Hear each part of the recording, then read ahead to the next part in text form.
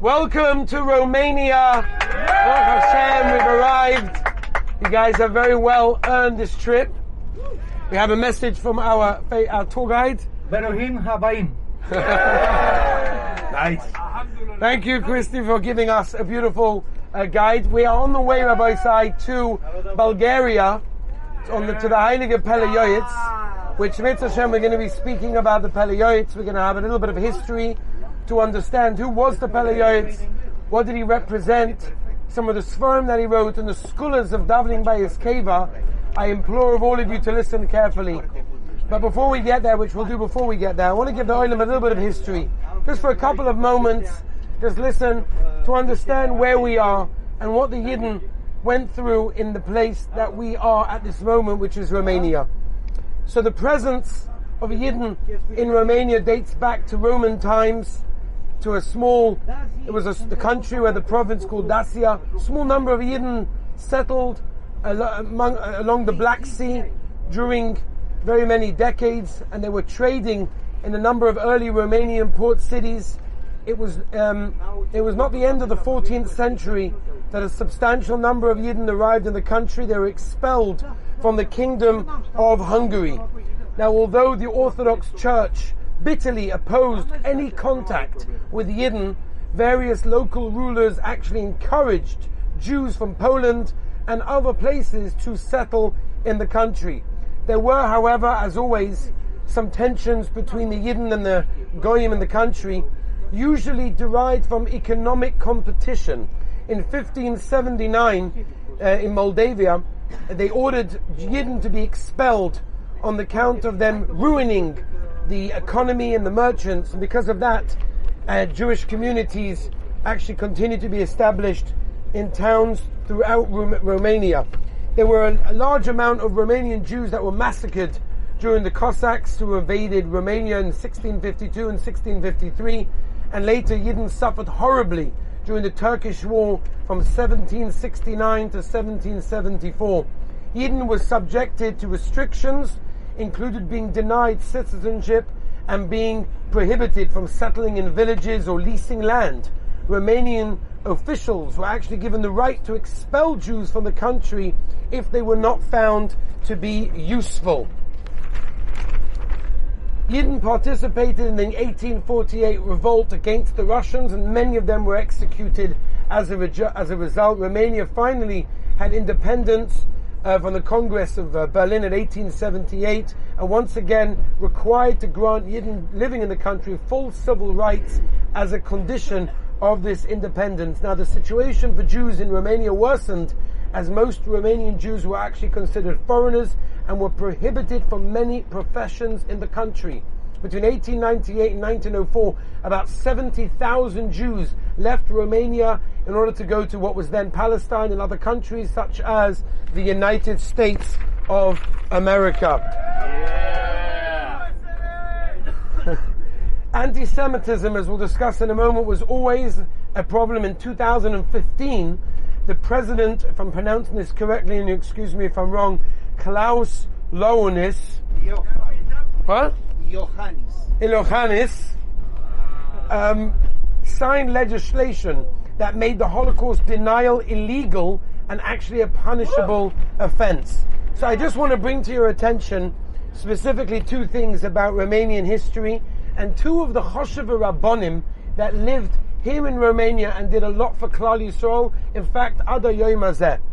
So Romania went through some difficult stages of control. Between 1939 and 1941, the Soviet Union actually controlled different parts of Romania. In 1941, the Romanian army actually collaborated together with the Nazis and invaded the Soviet Union in order to take back various parts of Romania.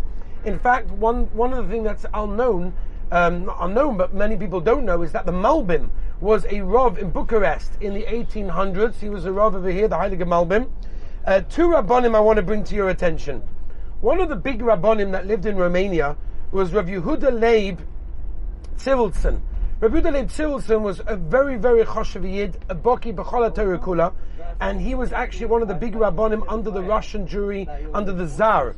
He lived in Masarabi, grew up in a Hasidic home, had a Chabad education, and he had something very unique, which was he was able to speak Russian, which was quite rare. And in fact, the Russians actually recognized him as a rabbi, which was very helpful for the Yidden, because he was able to go into the government and do many things for Klal Yisrael because he spoke Russian. Now, from 1908 until he died, which was only 33 years later, he was a Rav in Romania. And before World War I, it was actually the Russian Empire. After World War I, it was actually called Romania.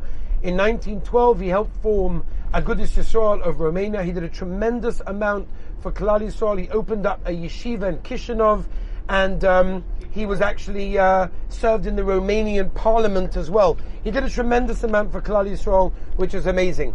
Now, I want to bring to your attention another Rav, a Rav that did a lot for Klal Yisrael then, and we actually are gaining a lot of what he did. And that was Rav Moshe Yosef Rubin. Rav Moshe Yosef Rubin was a pre-Rav in Romania, eventually moved to America. He came from a Hasidic background of Belz, Kosov and Ropshitz.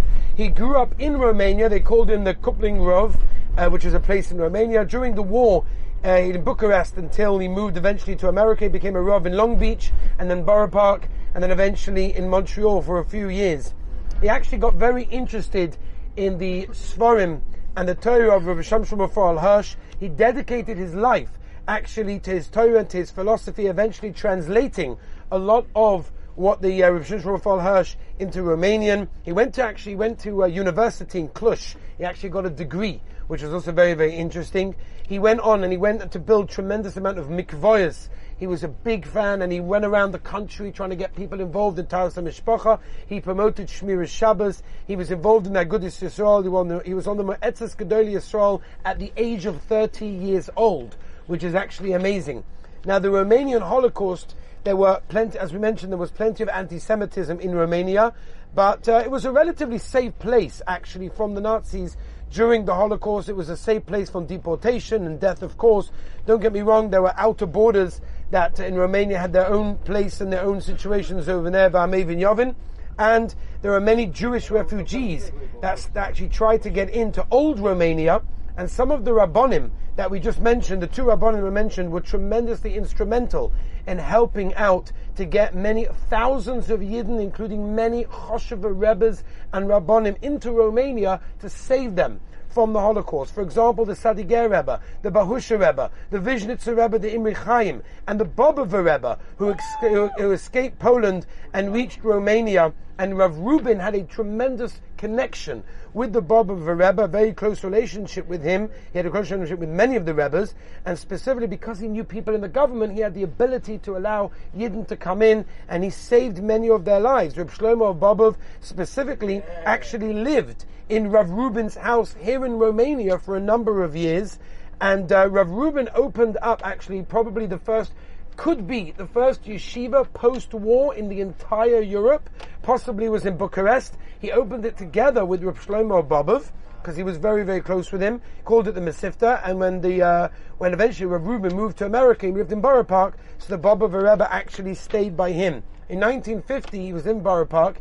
He was a much older person, tremendous posek, a gewaltige Talmid Chacham, and he decided to dedicate his life to cemeteries that were actually falling to pieces and people were, desecrating in a bad way. And he opened up an organization called Geder Ovois in order to protect cemeteries in Europe. And you should know that many of the Kvarim that we visit are because of the schos of this Rav. So, Lemaisa Rabbi Sai, we're in a Choshev place. We're in a place that many Choshev Rabbanim lived. Yidden lived here as well. In Mitzvah Shem, as we get closer to the Heiliger Pele Yoetz, we'll speak more about the Pele Yoetz. Sit back and relax, Rabbi Sai. Have a wonderful journey.